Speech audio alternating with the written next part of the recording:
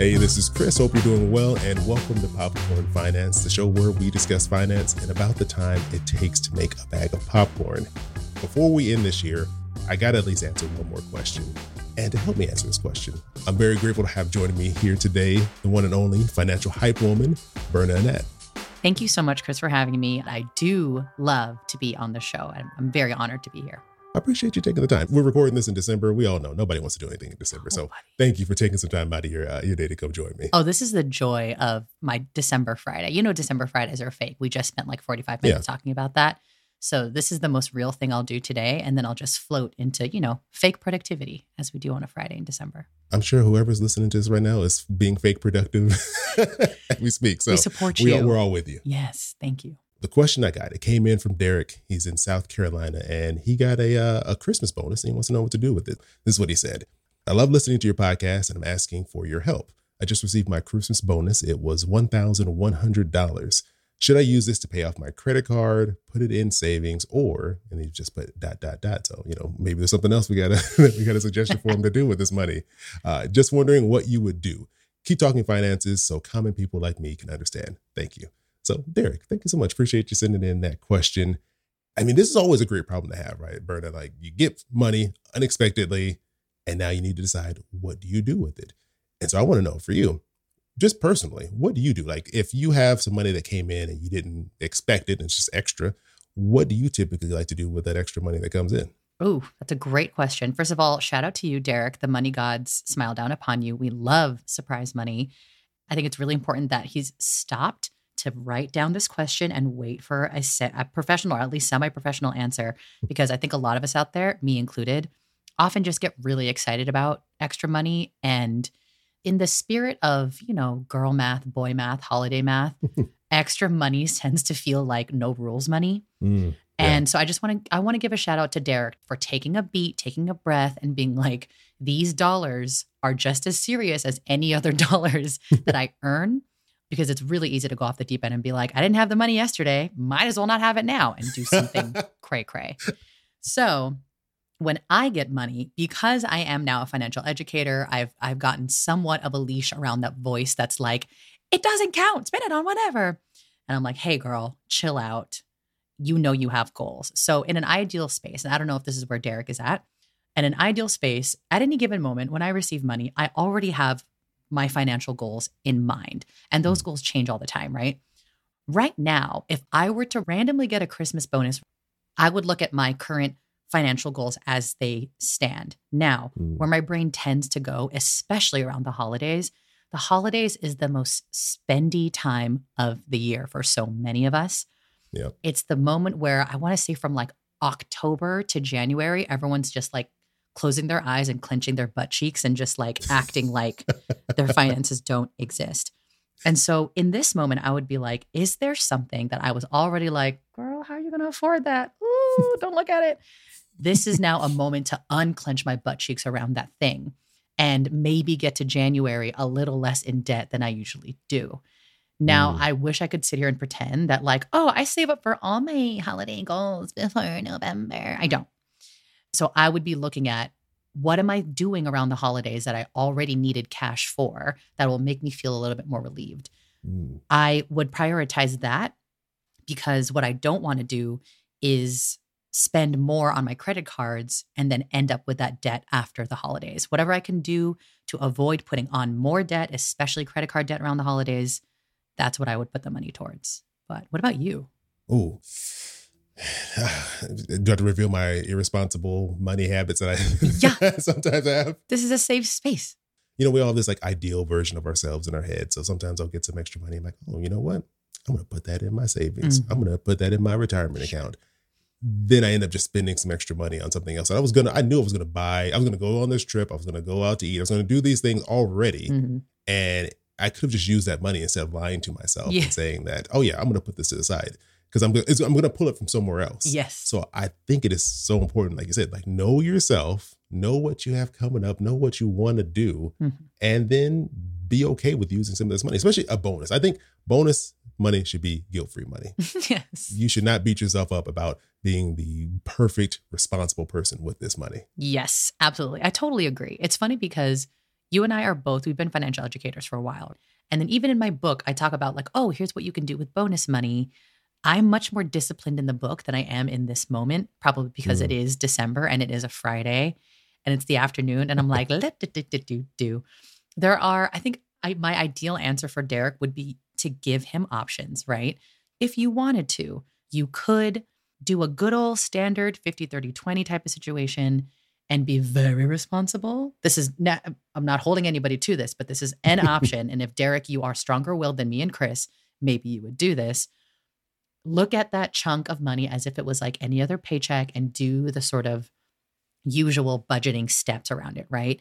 Maybe you put 50% of that towards your adulting, quote unquote, your needs, bills, things like that, getting ahead of bills, 20% of it towards your financial goals, 30% of it towards fun, like kind of piece it up as if you just got a paycheck and you're being responsible. And I think both you and I, Chris, are living in this potentially more realistic for us space of like, I'm pissing out money anyway right now. Yeah. I am. It's just flying out of my bank account left and right. Exactly. With bells on. And it's like, the thing about the holidays is you spend and everyone's so psyched to take your money and to spend with you. Oh, yeah. So this kind of surprise money, for me, it would be cushioning the fall of the holidays. I think it's important for Derek or any Dereks to choose what is going to give them the most peace emotionally.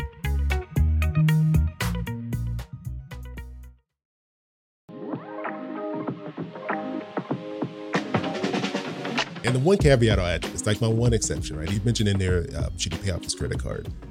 If you're dealing with like a good amount of credit card debt right now, or maybe this is $1,100 could pay it all off, I would even say, look, clearly the super responsible thing would be to just put it all towards your credit card because, high interest rates are high, probably paying a lot of interest on this. So go ahead and knock that out. But just because I want to be kind to you during the holidays, I would say keep some for yourself for something fun. It's a bonus. Yes. You don't have to be the most responsible person in the world and put it all towards your debt. You can set a little something on the side for yourself to have some fun with. I don't know. What do you think? I totally agree. I think if you were to ask me this question, though, in like 2016, 2015, when I was like hell bent on paying down my credit card bills to absolutely zero and then, getting an emergency savings and all that stuff, I would have maybe listened to this episode and been like, what's going to give me the most emotional peace is putting that entire thing towards this goal that I am singularly focused on. And that's good. I think though, like you said, I would still go back to 2016 me and be like, okay, but like, damn girl, $20 on a burrito. Like, it's okay. Yeah, it's not going to hurt you. You're going to be okay still. It's not gonna hurt you. Berna, I did the exact same thing. Like I was having no fun. I was keeping pretty much nothing. Like none of the money that I was making was going towards me having a good time. It was all going towards my debt. Because like you said, I was beating myself up because I got myself in this debt and now I'm buried in it. And I felt this overwhelming guilt of not doing the responsible thing. Like you already had fun. Clearly you had too much fun. So now it's time for you to be responsible. And it's hard. And I would also, if I can go back in time, I would travel back in time and tell myself like, just relax, man.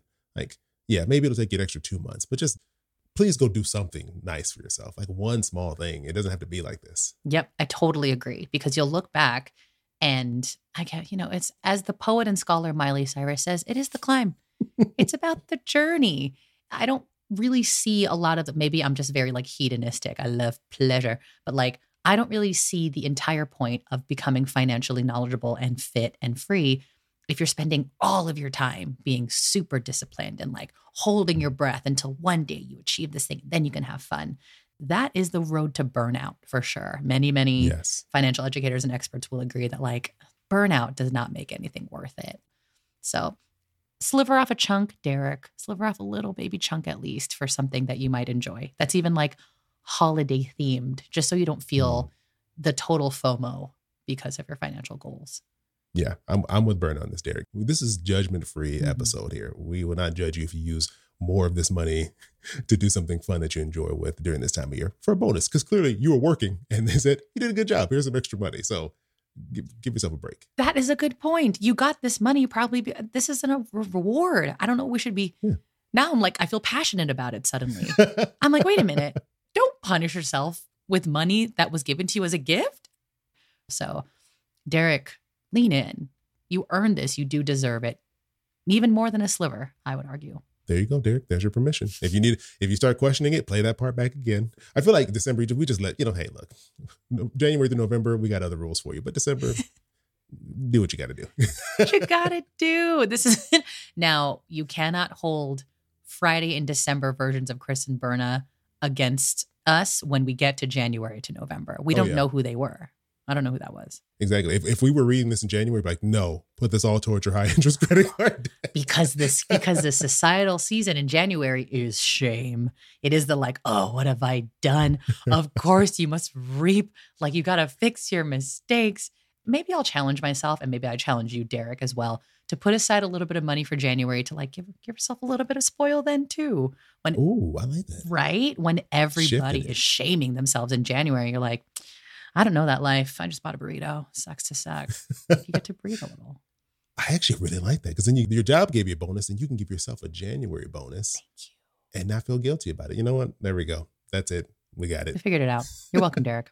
DM me what you end up, shenaniganing, because we will support you. Yes, please. And speaking of support, Berna, how can we support you? What's going on with you? How can we connect with you? How can we support the amazing work that you are doing? Because you are one of my favorite voices in the personal finance space. So what can we all do to join you, follow along, and support your work? That is very lovely. Thank you, Chris. The Uno reverse right back to you, because I literally listen to Popcorn Finance every week. And I know that makes you feel weird, but I do. Yeah, I don't believe it every time you tell me. Well, I'll send you the Spotify receipts every time. I am on Instagram at Hey Berna. That's where like most of my shenanigans are. You can support by supporting the book that I wrote this year called Money Out Loud. You can buy the book. You can buy the audiobook.